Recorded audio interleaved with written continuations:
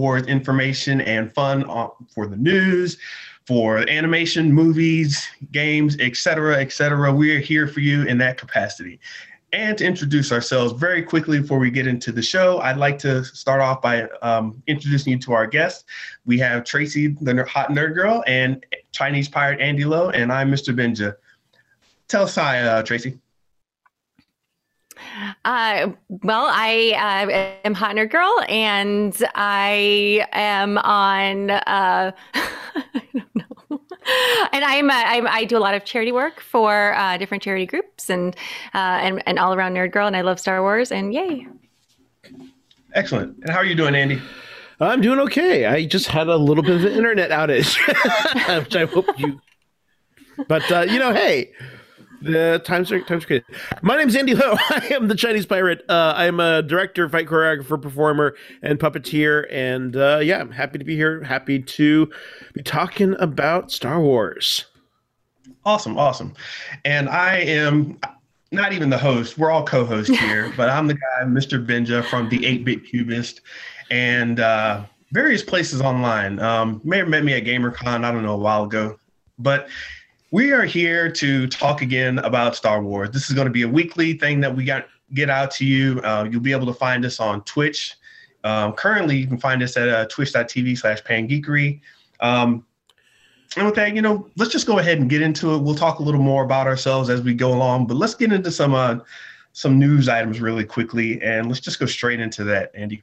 Well, actually, do you want to also talk about our new YouTube channel as well? Oh, I totally forgot about that. See, this is how new we are. We're totally fixing this as we go along.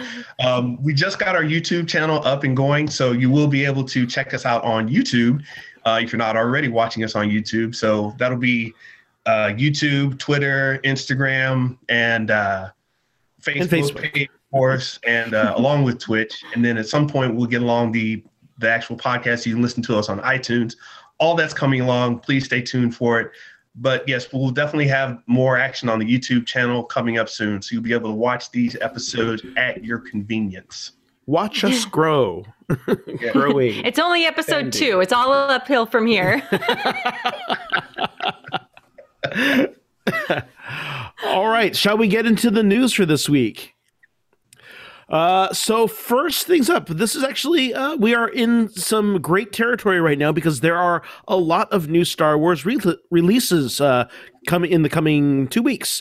First thing up is that there's a new anthology book releasing on November 10th. This is the new second volume of the From a Certain Point of View anthology series with short stories from side characters in the Star Wars universe.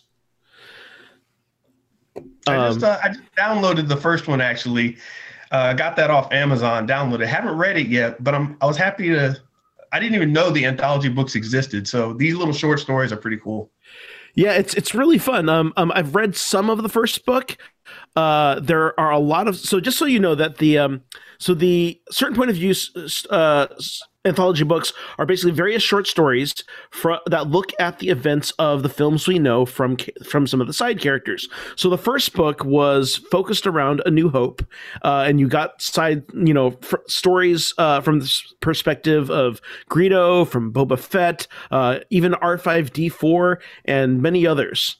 So it's a very fun series. The R5D4 story is one of my favorites because it's just all kinds of delusions of grandeur for this droid who basically falls on the sword more or less so that R2-D2 can go on. So for those of you who don't remember that droid, so he was the one that was walking up to Luke in A New Hope, and they thought he was going to be their new droid until his bad motivator exploded. Yeah, he literally just kapow. So, and now we know he's okay. He's gone out. So, is this the story where they talk about how R2-D2 and him had a conversation, and how he decided to fall on the sword, or was that was already established in another story, right? And then this is a follow-up story? No, this was that story actually. It was just a little short story okay. I thought amongst the stories in the first. That was the first certain point of view. So this next certain point of view is celebrating the 40th anniversary of The Empire Strikes Back. So it's now even 40 more stories from 40 more writers about various side characters that appear in Empire Strikes Back. So we'll be seeing stories from the bounty hunters Bosk and Dengar and IG-88. Also, a story from the perspective of the Wampa, as well as they actually released one of the stories on StarWars.com from the perspective of L337, basically leading up to the conversation as the Navicomputer to C-3PO when they're sitting there in the asteroid. So if you want a preview, you can check that out on StarWars.com. Are any of these stories from Greedo's perspective? Yeah, I think they have a story for Greedo in the first book, actually. Okay, that would make sense from A New Hope. Okay, because we had one of his people in this week's episode, so I was just wondering. Yeah, that's right. Our next release, though, so also coming up November 17th, will be the release of the all-new Star Wars Holiday Special. And this is a new Star Wars Lego film that will be released on Disney+.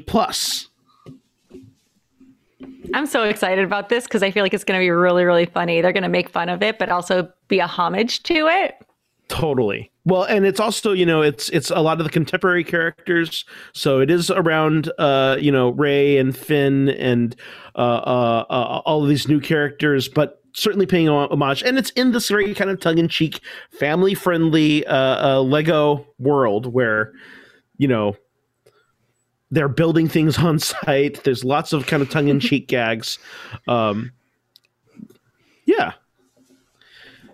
Yeah, I know we've mentioned this before, Andy and I are talking together, but somehow, you can have holiday specials, you can have all these goofy things, but when Lego gets involved, somehow I just accept it. It's just fine. It's okay.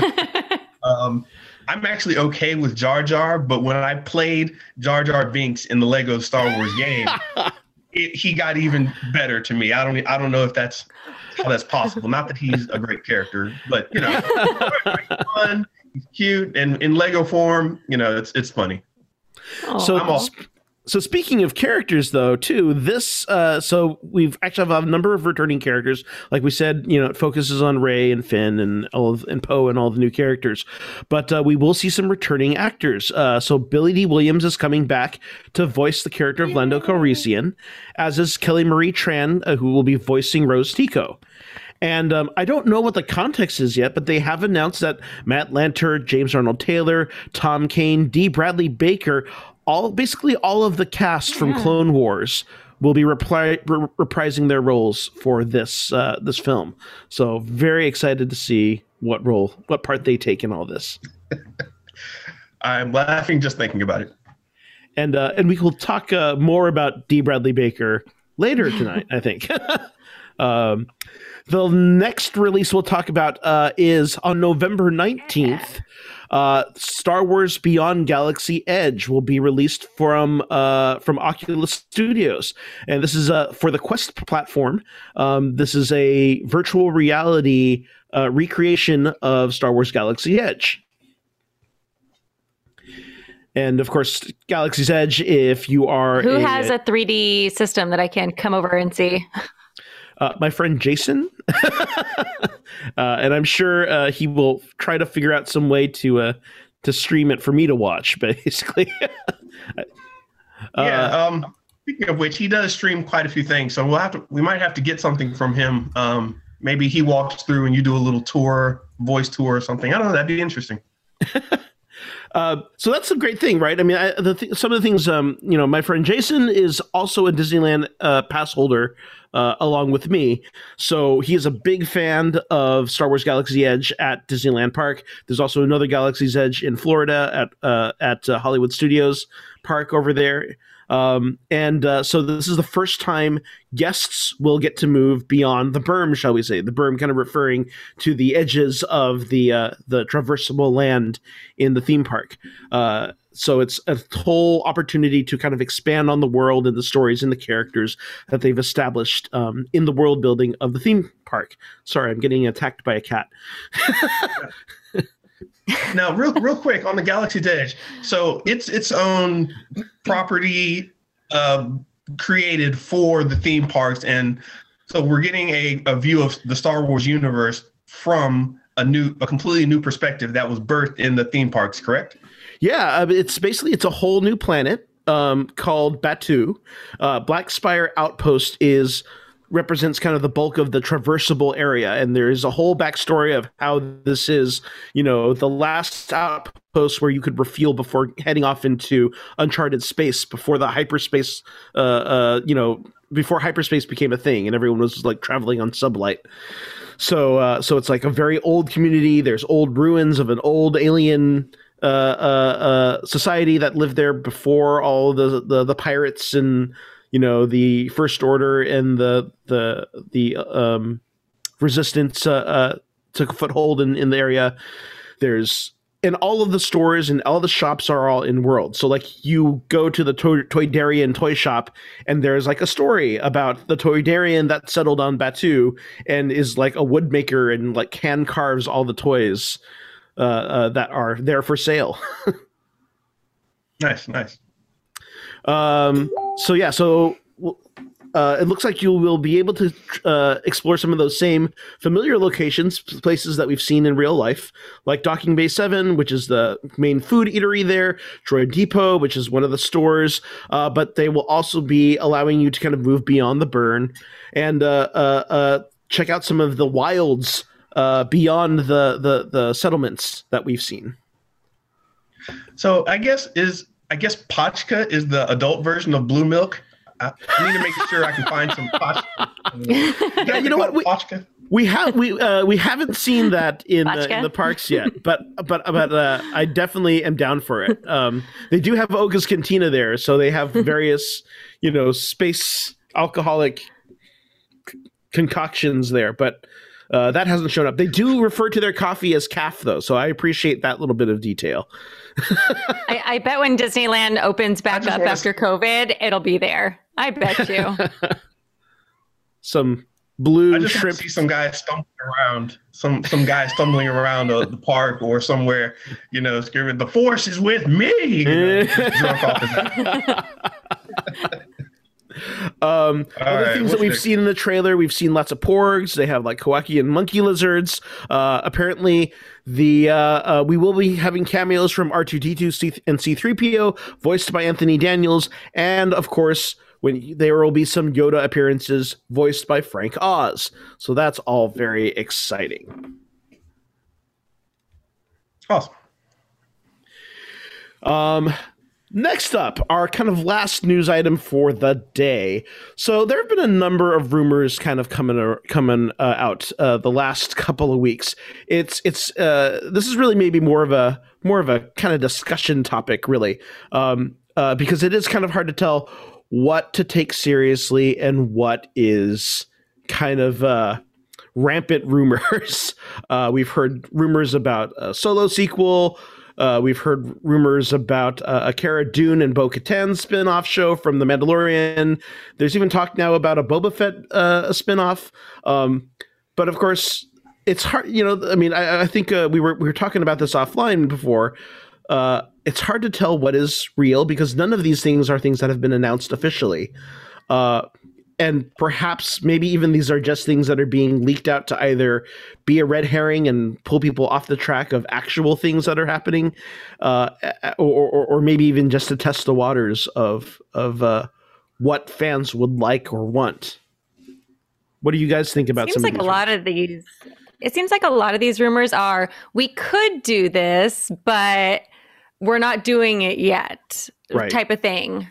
Like gauging interest more than anything. What do you think? Yeah, totally. I think that's where it's coming from.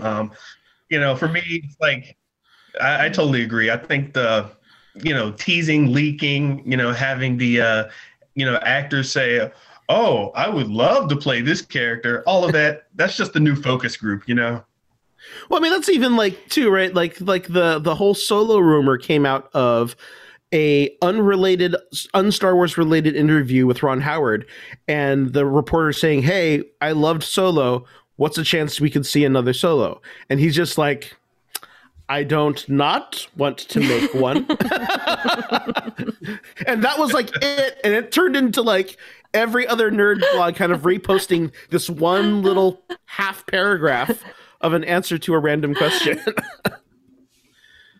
But I don't know. That question also seems like it could be kind of a setup too, Well, and totally. Hey man, if I tell him I'm a Solo fan, I'll get all kinds of support, and he'll leak some secrets for me. I don't know.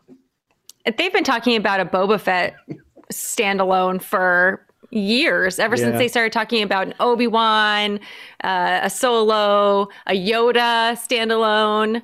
That's nothing new. I mean, I'm still of the mind that when I watch The Mandalorian, I am watching the Boba Fett standalone, right? I mean, and to a certain degree, it's like, if you're going to do something with Boba Fett, what can you do differently than what we're getting out of The Mandalorian, Right. That said, also, there are so many projects that are officially announced that we've heard absolutely nothing about, right? Like, we know The Bad Batch is coming. And I loved that season arc in season 7 of Clone Wars. But we haven't seen any test animation. We haven't heard any teasers. I don't even know if we have a release date yet for that. There's also, of course, the Obi-Wan series, which we know is in development and is set to start shooting. The Cassian Andor K2SO series doesn't even have a name yet, and they announced that with the Disney Plus launch way back, almost 2 years ago. There's also the Leslie Headland female-driven series for Disney Plus that was announced that has no announcements or nothing attached to that yet. And then, of course, there's all the feature film projects. Of course, we know Taika Waititi's doing a Star Wars. Kevin Feige's doing a Star Wars. Rian Johnson still is on the slate officially. He has not been let go from his project. And they also offered a project to J.D. Dillard. So, and none of those feature film projects have any details attached to them, but they're out there. So what's interesting to me, I guess, is the way they're timing all this stuff out. Like you alluded to before, some of them could just be red herrings. Some of it could be focus group testing to see what they should put their efforts into. And as we also spoke about last time, Lucasfilm is also working on other projects like the Willow project. So right. The thing is, right now we're in a situation where we've got 6 more episodes of The Mandalorian to go. It's an 8-episode season, I believe, right? Right. We've got 6 more episodes to go. And if you're looking at it from a marketing and branding standpoint, you kind of want to let that ride for a little bit. And then towards the end of it, start saying, "Oh, we're not done. Here's something that's coming up next." Right. So I'm not too surprised that they're keeping it close to the vest and quiet.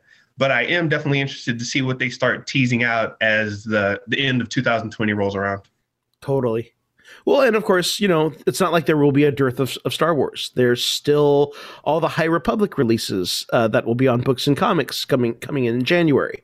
So there's a lot out there. All right. Star Wars keeps on delivering. It's a gift that keeps on giving. Especially since Disney. Yes, they keep on.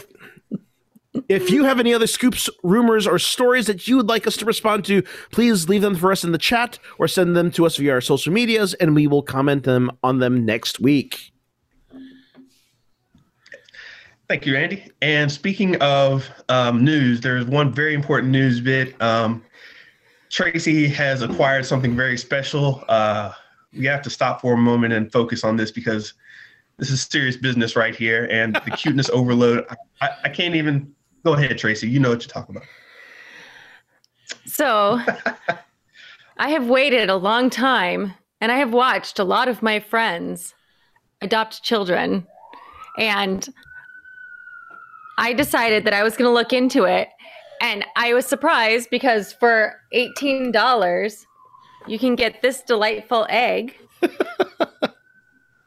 made by Mattel that comes with. Do not fall. This adorable baby Yoda. He doesn't have any feet though. Like it's just sort of like blank thing. Which no, don't get me wrong. My friend Sean actually 3D printed feet for his. He's got like 4 of these. But and if you open him up, he's very squishy. His body is very comfy, but his head and his hands are not comfy at all. Like this, I almost poked my eyeball out. I was like, oh God, baby. Put your eye out, kid. I know. Like in this show, I'm like watching his ear flopping all around Mando, Jin, and I'm like, flop on me. Oh, cuddle. No. But he's very cute. And for $18, I mean, you can't really beat that. Look at this. So why did you choose this Baby Yoda over any of the others? Because they have like the full plush one, they have like the animatronic one, they have like. I am poor, and so I picked the $18 one because I figured that he was just as cuddly and cute. And I mean, my friend Colleen crocheted this for me. This one I've had since season 1, and I love this Baby Yoda. It's very sweet. It fits right in front of my microphone. But this one looks just like the one from the show, and I like it very much. And I kind of appreciate that it doesn't have feet because you see him walk. We've seen him walk now, and you can't kind of see his waddles. Yeah, he just sort of is like hovering on the ground. I don't know. But it's very cute. I do wish that the egg that it came with was something that you could actually hover next display. to you, but that's okay. I mean, you could use it as a display, but I want it to hover next to me, and for $18, they do not include that feature. So, but yeah, he does look pretty cute. Is there a run on those? I mean, I don't know how if there's just like a lot of them, or is it a limited edition kind of thing? I was talking to our friend Nathan, and he said that he made sure he bought his before he went out of town because he thought that they were going to sell out. But I didn't know. I just bought it. Oh, he's got a little hoodie. So where did you go to purchase? I got this just on Amazon. Oh, okay. Yeah. Just wondering if it's in stores or. I'm sure it is. It's Mattel, so the same company that makes Barbie and Hot Wheels and all that. Looks like we have a question from Tarn Solo asking, have you seen the one from Sideshow Collectibles? I have seen it. And it's and I will say that one is really nice, but I think that this one's cuter because the one from Sideshow Collectibles, it's almost like it's the forehead ridges are a little too intense for me. It looks like Baby Yoda. No, it looks like Yoda and Baby Yoda had a Baby Yoda. Is that a thing? Had like a teenage Yoda. Gave birth to a teenage Yoda for the Sideshow Collectibles one. But so I think this one's cuter. But thank you for the question. I'm just going to do the rest of the show like this. Is that okay? That's okay. We got to figure out how much that is in terms of calamari flan. I know. How many Beskar bricks? Yes. How many Imperial credits? Beskar bricks.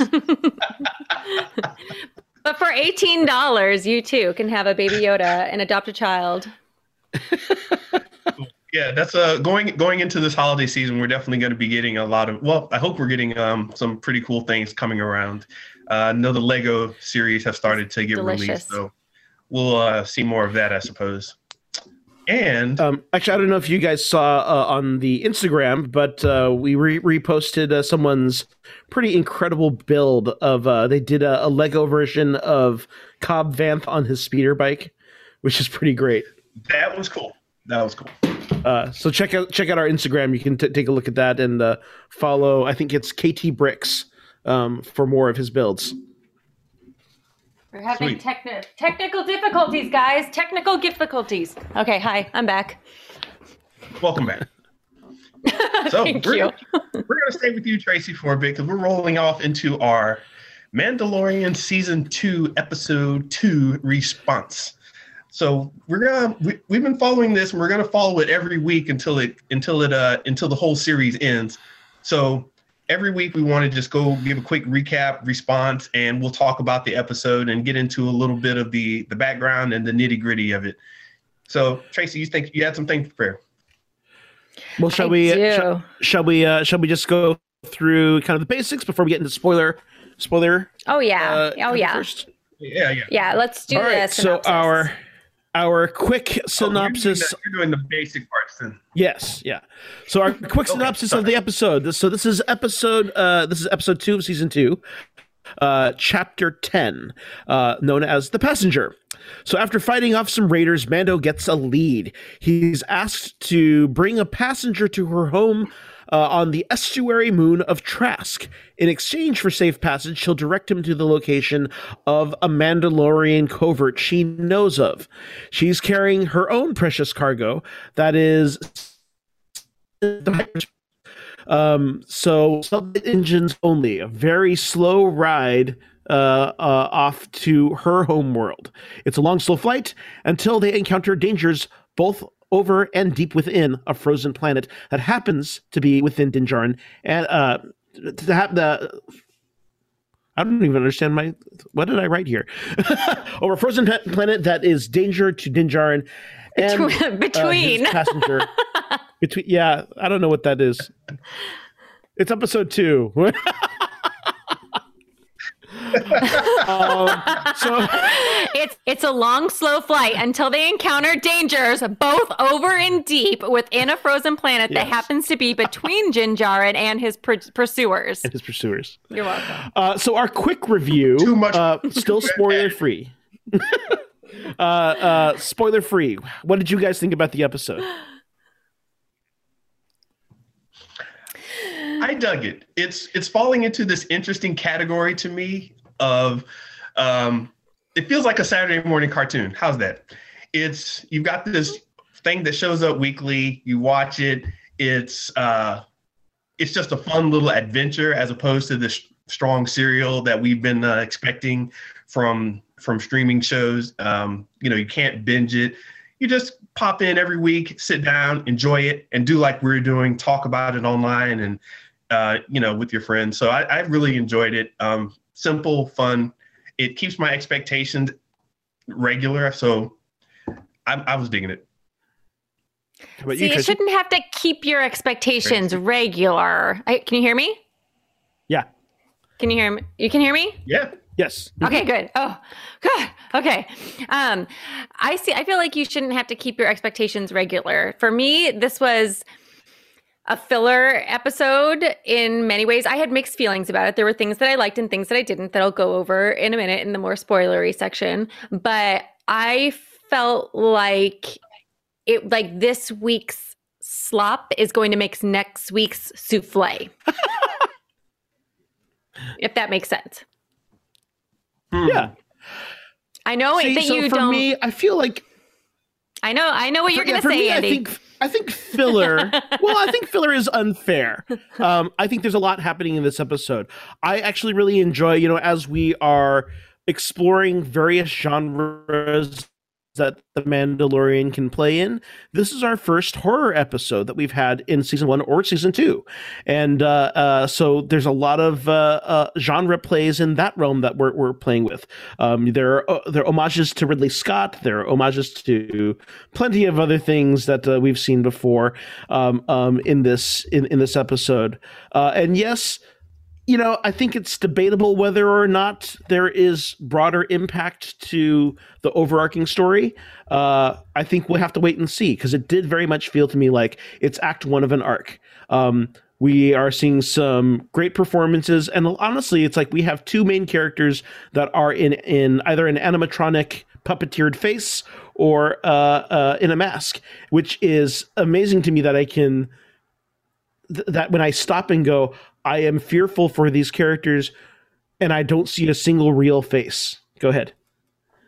Question though, if a season is only 8 episodes, is there really a place for a filler episode or No. Again, I still counter the idea, is it filler or is it Okay. character development? And we can get into that as we get past the spoiler warning. But I mean, I think there's plenty of room and importance to taking these moments when we can breathe and getting to know the characters and where they're at and checking in with them after they've been through all kinds of trauma. All right. With that, To be clear, shall we get into the... Hold on. Oh. Well, Uh-huh. sure. I mean, we can go ahead and get on into that. But I just wanted to say that I think it's a fine episode. But I guess what I was referring to with the expectations is spoilers from the last episode. Here we go. You left on a cliffhanger, and then you have a situation where you're not going to follow up with that in the way that people would expect. So if you put expectations out there, then setup leads to expectations. So they're doing something intentionally, and I'm not sure how exactly it's playing out with the audience, but I enjoyed it as a singular episode. I have questions about where they're going. I guess that's all I'll say about that. I would they're say playing the that. long I would game, agree clearly. with that. I mean, we still don't know who With 8 Spurs. We still don't know who Spurs jingled next to the Fennec Shan's body. Playing long game, man. Right? Thank you. It could have been Cobb Vanth or Boba Fett. Thank you. We'll find out. Anyways, at this point, I think we can go. This is our spoiler warning. So if you have not watched the episode, pause right here and then come back and watch us.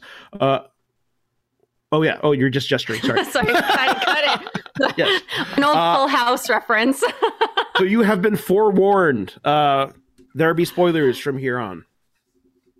Yes, they're spoilers. Okay, this is where I start to take a little bit of a deep dive. Although I didn't feel like there was as many Easter eggs in this episode as there have been in most of the previous episodes, but we can get into it. Okay, so this was written by Jon Favreau, so I do think that there is something to the theory that it is leading to something bigger, which is why I kind of said I hope that this week's slop creates next week's souffle, and that it's leading to something. So I still mean. have a hard Slop. time with what I feel like are.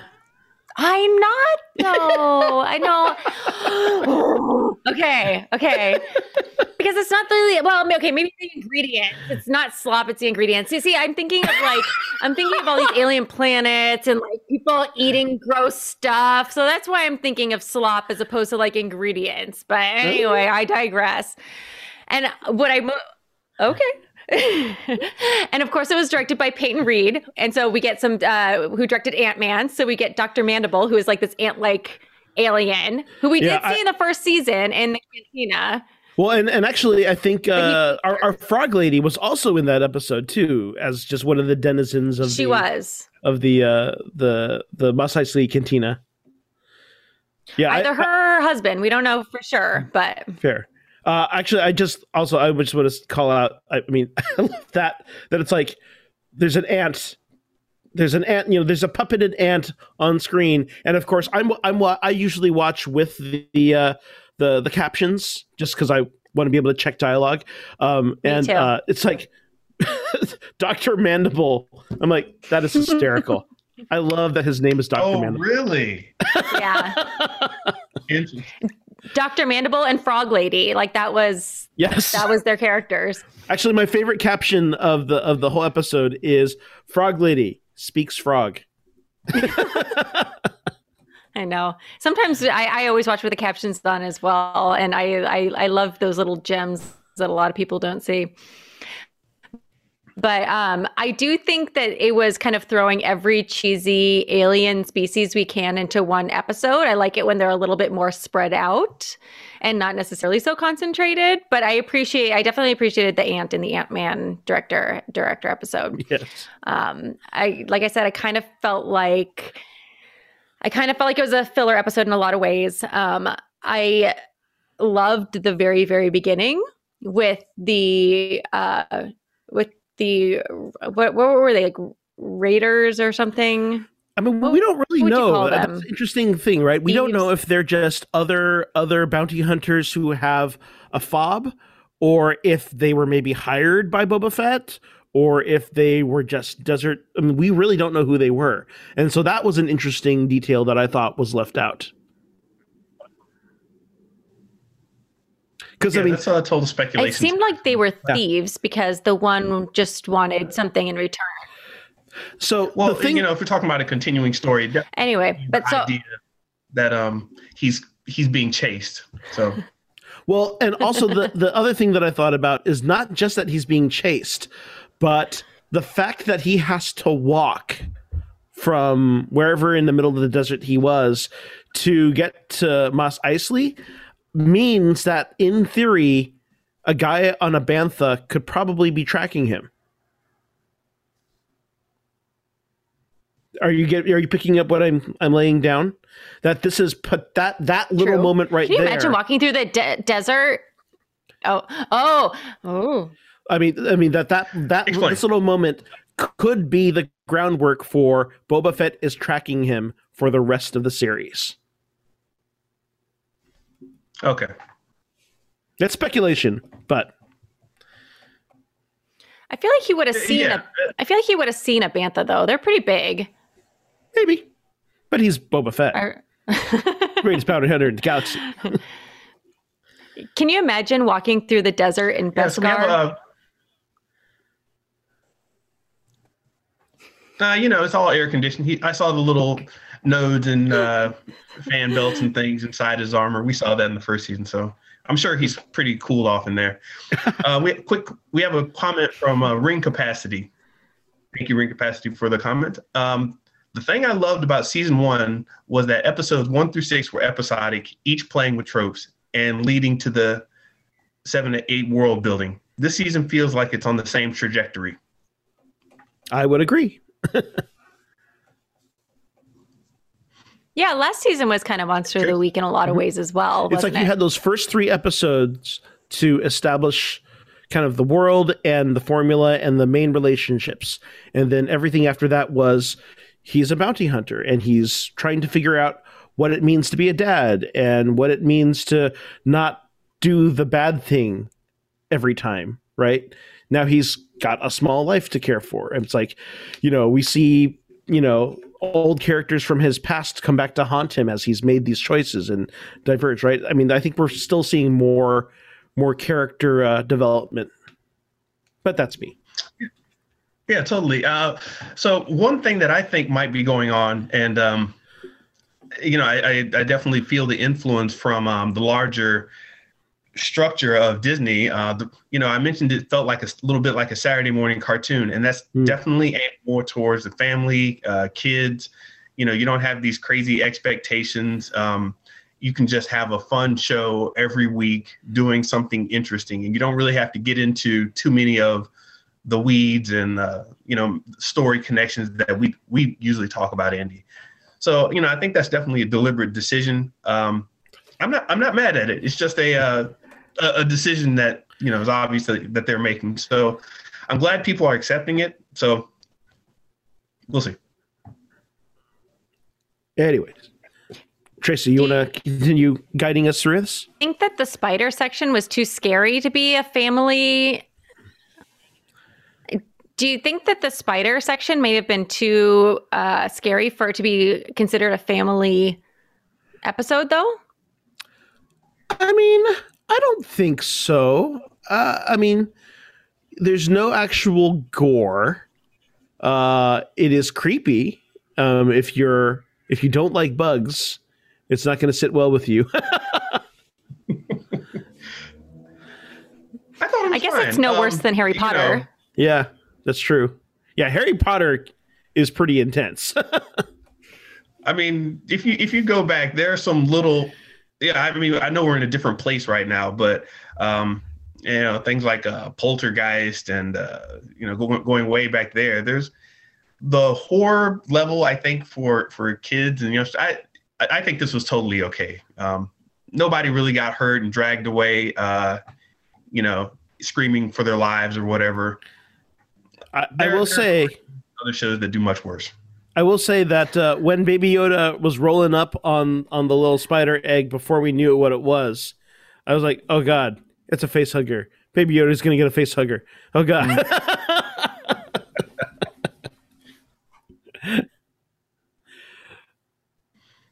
Yeah, the spiders were okay with me. I like the fact that, and you mentioned this earlier, that this was a horror quote unquote episode. Coming right after Halloween, so we're still in that vibe a little bit. I totally appreciated what they did there. I kind of expect that a little bit from Star Wars every so often, where you get these little horror elements where you've got some crazy monster or beast that they have to get away from, and it's usually off in a cave somewhere. So I dig it. Kids will dig it too. I also really enjoy the stakes that are set up in this between,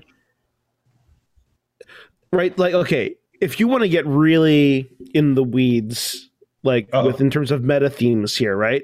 It's like, yes, we have the spider with its eggs and its whole brood of, hive of spiders versus the Mando and his baby Yoda and Frog Lady with her eggs, right?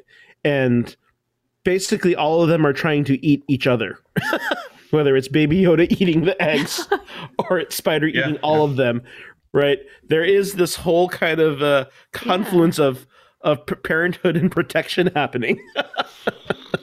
I didn't even think of that. You just blew my mind.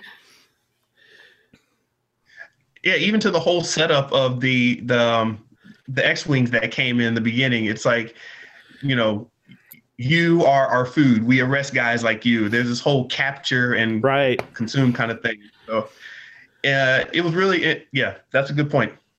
A catch and release. Did you want to talk about Frog Lady a little bit, Tracy?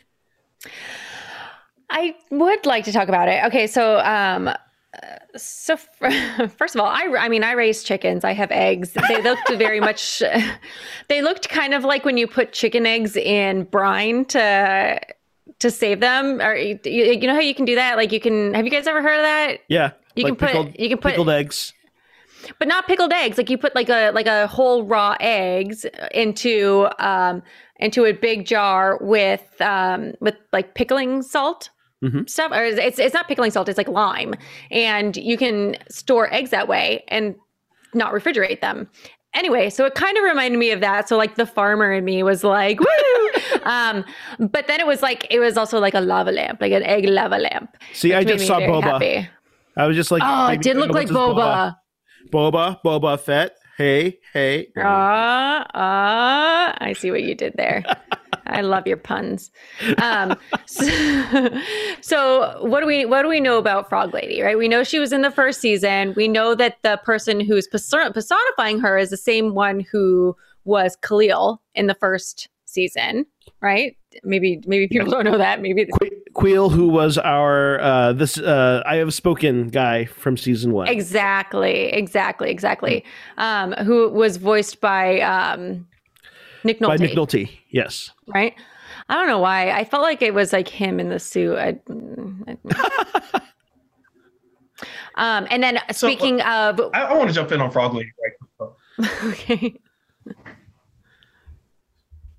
You want to jump in on her? Go ahead. We're about to move off of Frog Lady. Wait. No. Oh, wait. Did you say jump in? I told... See how I do? This is what I'm good for. I think I kind of wanted her to die. Really? I kind of wanted the Frog Lady. Yes, I kind of wanted the Frog Lady to die, and then Mando would have to pick up the eggs and take them back and finish the thing. Oh, interesting. But he's already because she was annoying. That would be like a running.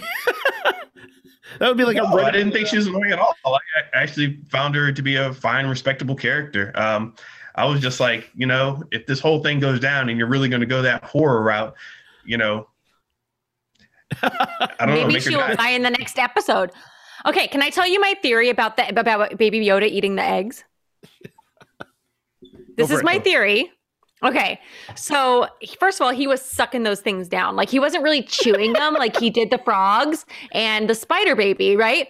My thought was that because he when he first went up to the lava lamp, like they kind of like were force drawn towards him, and then he started sucking them down. And my thought was that he somehow knew that either she was going to die, or like they, like something was going to happen to the rest of the eggs before they made it to their destination, or they were going to have to jump into light speed or hyperdrive to get there, and the eggs would die, and that somehow he was actually protecting the eggs, and that like when all the eggs were gone, like and the frog couple was like, oh no, it's the last of our line. Baby Yoda was gonna be like, here you go. That's my theory. That's my theory. Instead, we have kind of a vicious side of Baby Yoda, who, and that was like the really interesting thing. Like this is like still happen, but this is like the first time we're kind of seeing kind of the downside of parenting with Baby Yoda, where Baby Yoda is kind of a dick. He's just kind of, he's just willfully sucking down the eggs. And like, even to the point where Mando's like, no, I'm holding my finger. None of us have kids, but I don't think you guys don't have kids, right? Anyway, okay. I've had nieces and nephews. So, right. Okay. So I take care of like the compulsion to put things in your mouth. I totally know that. Yes. Like, stop putting it in your mouth. And then what do they do? Because I take care of my niece and nephew for holiday, for like summers and winters. What do they do? It's like, take that out of your mouth, and they suck it in right away. They're like, just, because you can't take it out when it's all the way in their stomach. And when you put it in the context of this is like the last of this poor frog lady's line, it's kind of disturbing. That's why I think that Baby Yoda's trying to save them. Go for it, Benja. What'd you say? We'll have to check your theory with Twitter. We won't check it with Twitter. Are we joking? We're not going to check. Yeah. Coming back to Frog Lady, I do find it really cool and interesting. We talked about Dee Bradley Baker before, but Dee Bradley Baker, who does a lot of animal sounds. One second, Andy. What? Andy, 1 second before you get to Dee Bradley. I'm just wondering if everyone's looking in the chat, wondering if they should respond to this comment here audibly. That that Baby Yoda probably had some gnarly egg farts.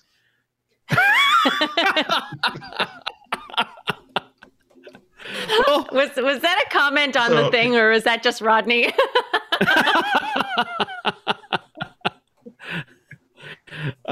So yeah, the voice of Ron has spoken. Yes. We try to chat with each other to make sure everything is on the up and up, and egg farts comes through the chat here.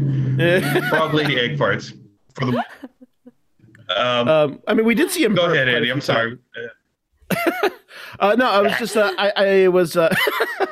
I was just very cool to see that Dee Bradley Baker was the voice actor doing all the noises of Frog Lady. Dee Bradley Baker, who does a lot. He's all over the world in the world of animation voiceover. He also has some great online resources if you want to be a voice actor yourself. But he is probably best known in the world of Star Wars for being the voice of all the clones in Clone Wars. Of course, Captain Rex and Wolf and all of the guys that we know. He's also known, though, for a lot of animal. He's like one of like 3 guys who does all like the animal sounds in all animation. He's best known as probably one of his like well-known roles is Appa from Avatar: The Last Airbender. That's him.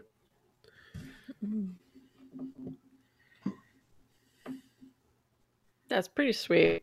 I wonder if they actually created a language, or if he just was just going. I think kind of like, more does like that. Do the words mean something? Well, here's a sad that. Taste good, you guys. Here's an angry.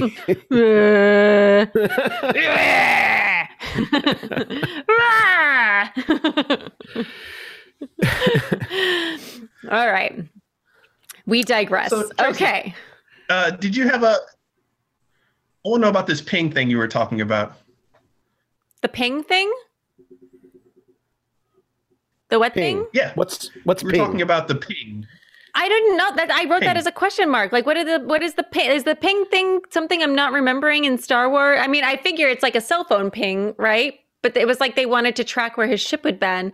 But is that a thing that they do in Star Wars or is this new? Am I crazy?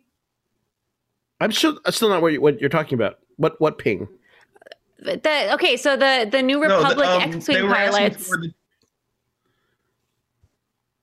The New Republic X-wing pilots asked Jin to ping them. Remember, he was like, oh, I don't have that beacon because I'm a war, blah blah blah, and they were like, okay, great, haha. By the way, we're gonna need you to ping us, and he was like, oh. I don't know specifically what the ping is, but that was all talking about that he doesn't have a transponder broadcast, right? So in a lot of different franchises, like even Star Trek, every ship has its own unique transponder code, which is constantly broadcasting. And that's how fleets are able to identify each other. I think this is something that's kind of taken from kind of naval ships that every vessel basically is sending out a code in whatever frequency that way all ships can kind of recognize one another. That part I understand. I'm a Navy brat, but I just had never seen that in Star Wars before that I had remembered. I mean, it makes sense. And I was wondering in their world, in this galaxy far, far away, like, is it because when of course, when they landed on the planet and rescued them from the spiders, they were like, oh, your ship is the one that's registered for saving this criminal but imprisoning these 3 criminals. So it's like, do they find that out from the ping, or is it I don't know. I was just a little confused. I mean, I took that as they certainly have a registry of ships, whether they have a transponder code or not, right? So it's basically, actually, this is something that I kind of appreciated and enjoyed in a world building sense of, this is the first time we're seeing what happened to the Resistance or to the Rebel Alliance after they won. And all of these rebels and freedom fighters and, secret cells are having to get pushed into the role of administrators and, in this case, police. So here's some 2 hotshot rebel pilots who fought in the Great Civil War that are literally running plates on, on a road. Played by Dave Filoni. Yes. The fact that you said running plates, see, that's where I start to get into, you're getting a little too specific when you start referencing things like frog, ping. There are these definite terms that we understand in our world or our galaxy, and then they start throwing them out there like ping. If they would have just said, send us your transponder code and stayed like that, it would have felt to me a little more in world. And then when you start saying ping, it's like, you mean the thing I used to do on Telnet to make sure a website's open? I mean, it's just an interesting choice. And I know people have discussed it in the writing room. So I don't know if that bothers you. No, Benja, you're making exactly my point, is that in every Star Wars movie, we hear them say, identify yourself or your code, right? To get into places. But I've never heard them say ping, and it just threw me off completely. Well, but this is also the first time we're seeing the galaxy under the New Republic rule, right? So in a more lawless time where there was the Outer Rim planets that the Empire did not have control over, and you had smuggler ships and stuff that did not have a well-known transponder code, or Okay, so let me ask you this. Yeah.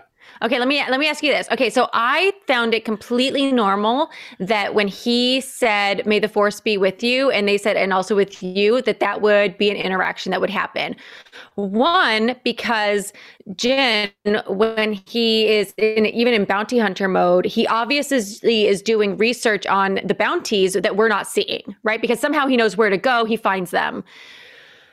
Now, he may not have known about the Jedi before the armorer told him, but once she told him, he would have researched it, right? And he would have found out that term, "May the Force be with you." Oh, yeah. The New Republic pilots would have known that term because obviously Luke helped them win the Battle of Yavin and all of that, right? And they know who Darth Vader is and that he uses the Force. So to me, that interaction completely made sense.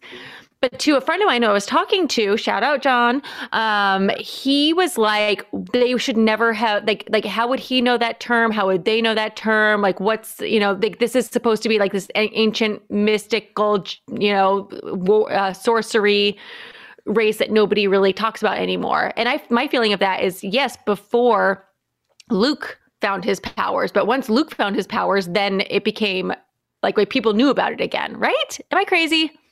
I mean, I think there's a bunch of ways where you can read that, right? I mean, I think there's plenty of things that we say today that, like when someone sneezes and you say, bless you, it's just what you say. So I can see a world in which he doesn't know anything about the Jedi, but he still knows, may the Force be with you is something that people say to each other to be nice. But he's trying to find the Jedi. Saying Merry Christmas. Yeah. But he is trying to Happy actively holidays. find the Jedi to return the child to them, right? Yeah. Yeah, I mean, I don't see any reason why he wouldn't know about the Force as a thing, right? I mean, even what's his name, the Imperial governor who was like, he still knows what the Force is, but he refers to it as an ancient religion, right? So he can still refer to it. Exactly. Yeah, so that didn't bother me at all. Thank you. All right. But Where are we speaking at of them, here? who was the other one? So Dave Filoni played Trapper Wolf, right? Which he had the Wolf Pack logo from Clone Wars on his helmet. Right. But who was the other pilot? So that is an actor named Paulson Kyun Lee. He is a Korean-Canadian actor who's probably best known for his role as Mr. Kim from Kim's Convenience, which is a sitcom. You can find it on Netflix, but it's based out of Toronto. This is also the same series where Simu Liu, who will be Shang-Chi in Marvel Shang-Chi and the Ten Rings, got his start, shall we say. But isn't he a massive Star Wars fan and cosplayer himself? He is. If you go and search for his social media, there's a lot of photos of him with like 501st and various other cosplay groups. So I'm sure he's giddy. I just love that he gets to fanboy. A quick comment before we run off into the next section. Says comment. We got a comment from Ring Capacity saying that the New Republic is a nanny state and a bit anachronistic. So, it's not it's wrong. A bit definitely out of its period. So nanny state. That's kind of funny. I like that. Nanny eggs. The whole thing wraps in. Good comment there. I like that. I will say that, that was kind of fun to, we had multiple callbacks to episode 6 from season 1. Of course, Dave Filoni returning from the last time we saw him was in episode 6. They also refer to the Razor Crest's track record, which are events from episode 6. And the reason why they let him go is because he attempted to protect Matt Lanter's character, who was the lone New Republic official or officer who was in charge of that prison ship. Oh, poor guy. Yeah, if you weren't paying attention, you would have missed that link. But it definitely was there and allowed for people who were watching to say, "Oh yeah, the 3 prisoners and the escape plan that they did." I've been watching and taking notes of the Mandalorian, so I recognize that. But I like the way it was written because even if you hadn't remembered that, you would say, oh, well, he's done some good here and there. So good job, Mandalorian.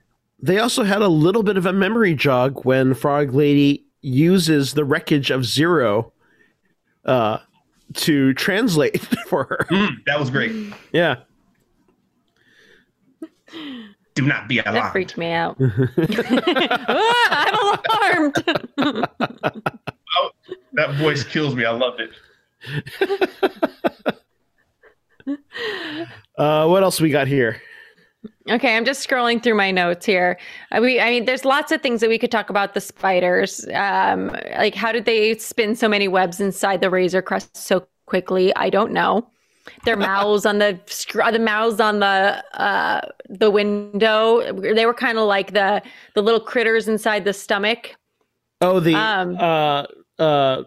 I know what you're talking about. The little little bat things that eat the wires. Right. Yeah. Didn't they kind of have those little like mouth suckers too?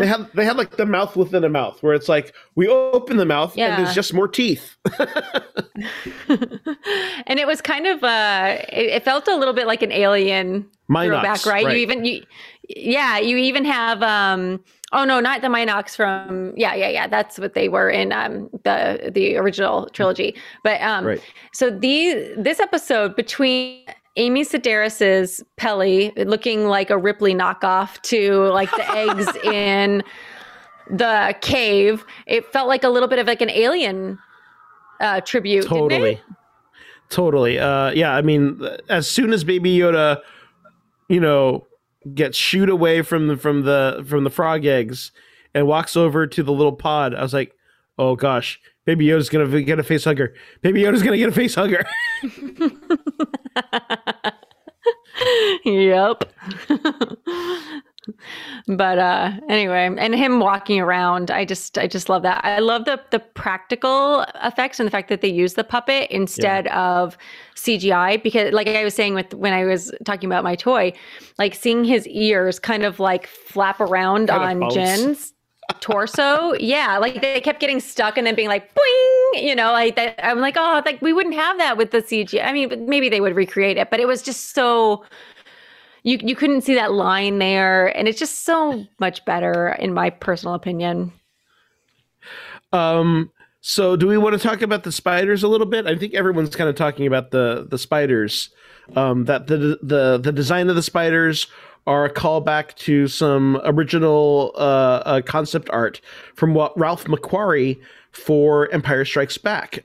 He had designed these characters called knobby white spiders that were going to appear on Dagobah.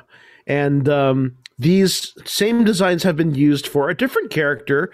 They were called Krykna, that were used on the planet Adelon for Rebels. So if you remember, there was like a whole six episode arc called Mystery of Chopper Base, where they were having to deal with these spiders that look very similar. They are apparently a different species than this. They are, but they are very similar. Knobby white spiders. I feel like that could describe me. I'm just a knobby white spider. I'm a knobby white spider. Well, I just watched that Doctor Who episode, The Arachnids, the one with the 13th Doctor in the hotel, and so I was like, I just have so many spiders in my life right now. I just can't get away from fresh in mind. I love spiders though, so I like it.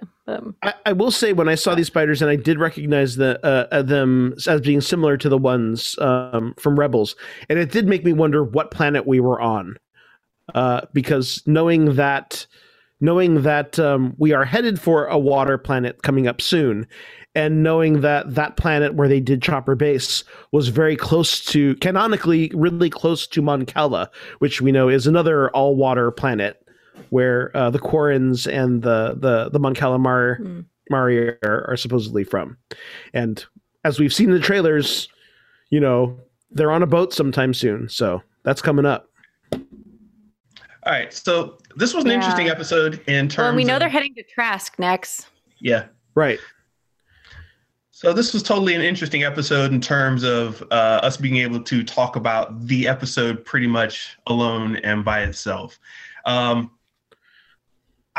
dug it, as I said, but it's just interesting that it's so contained within itself as an episode that we can talk about. So we'll see what they do in the other ones. I don't know if we have anything else to say on this one. Was there anything else you had? I mean, for me, it is kind of just interested of where this is taking us to, right? I mean, kind of a meta comment. We now have seen maybe like 2/3 of all the footage in the trailers, which means the second half of this whole season is probably completely untouched footage that we haven't seen anything from. So that's kind of exciting. But no, the boat stuff. Well, that's what I mean, right? And the boat, if you look at that shot of the boat where Sasha Banks is spotted for the first time, Frog Lady and her husband and her bucket of eggs are there. So presumably that is the next planet and that is the next episode. At which point, who knows how much more footage is left that is not, Cara Dune. Like we saw her and Carl Weathers walk out in the trailers. Right. So we know we go back to Navarro at some point, and we know there's an Imperial base. Oh, did you say that? Sorry. Oh, no. I didn't. Right. So that's what I'm saying, is that's the inventory of all the footage that has been released publicly, is that's the only thing left, is shots from an Imperial base, shots from Navarro with Cara Dune and Carl Weathers. And we know they end up on the same planet with the Imperial base because they're driving that troop transport. So that's all potentially just one or two more episodes, possibly.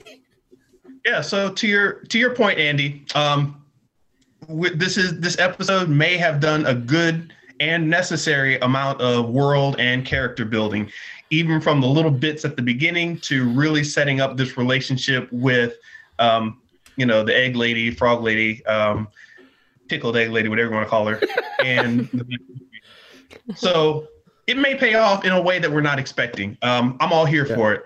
So I think that's it for that one. Let's move on to our last segment of the show, which is the squad reports.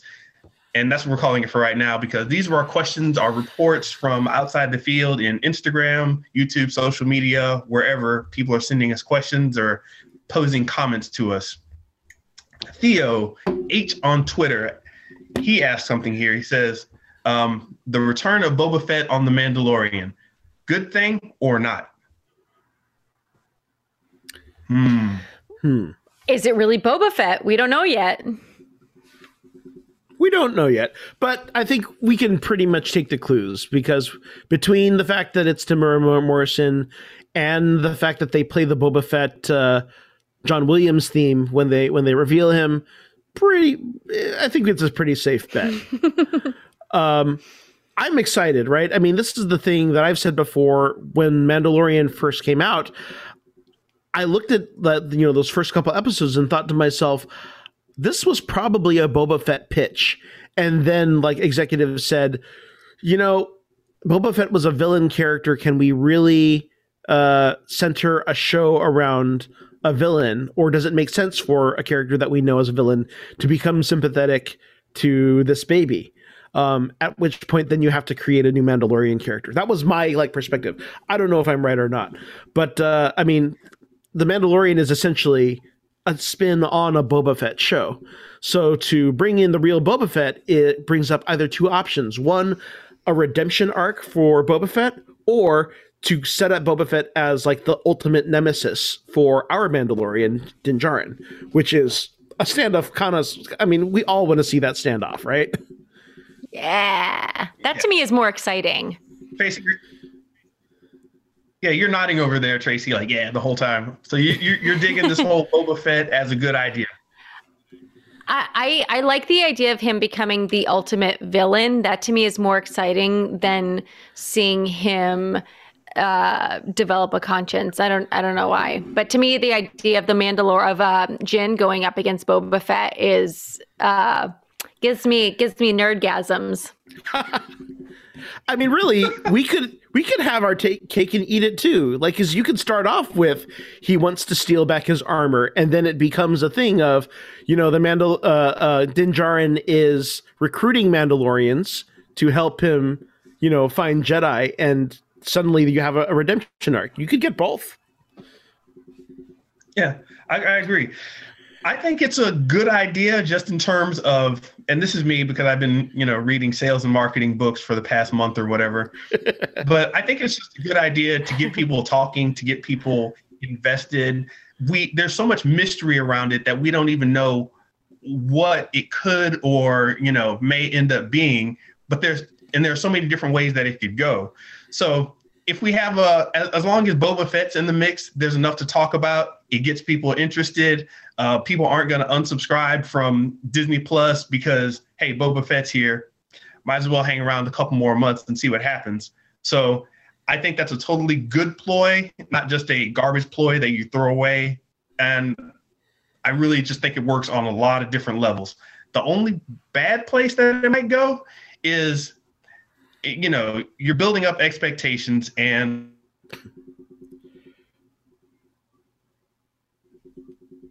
Oh no, we lost Benja Benja? and my microphone.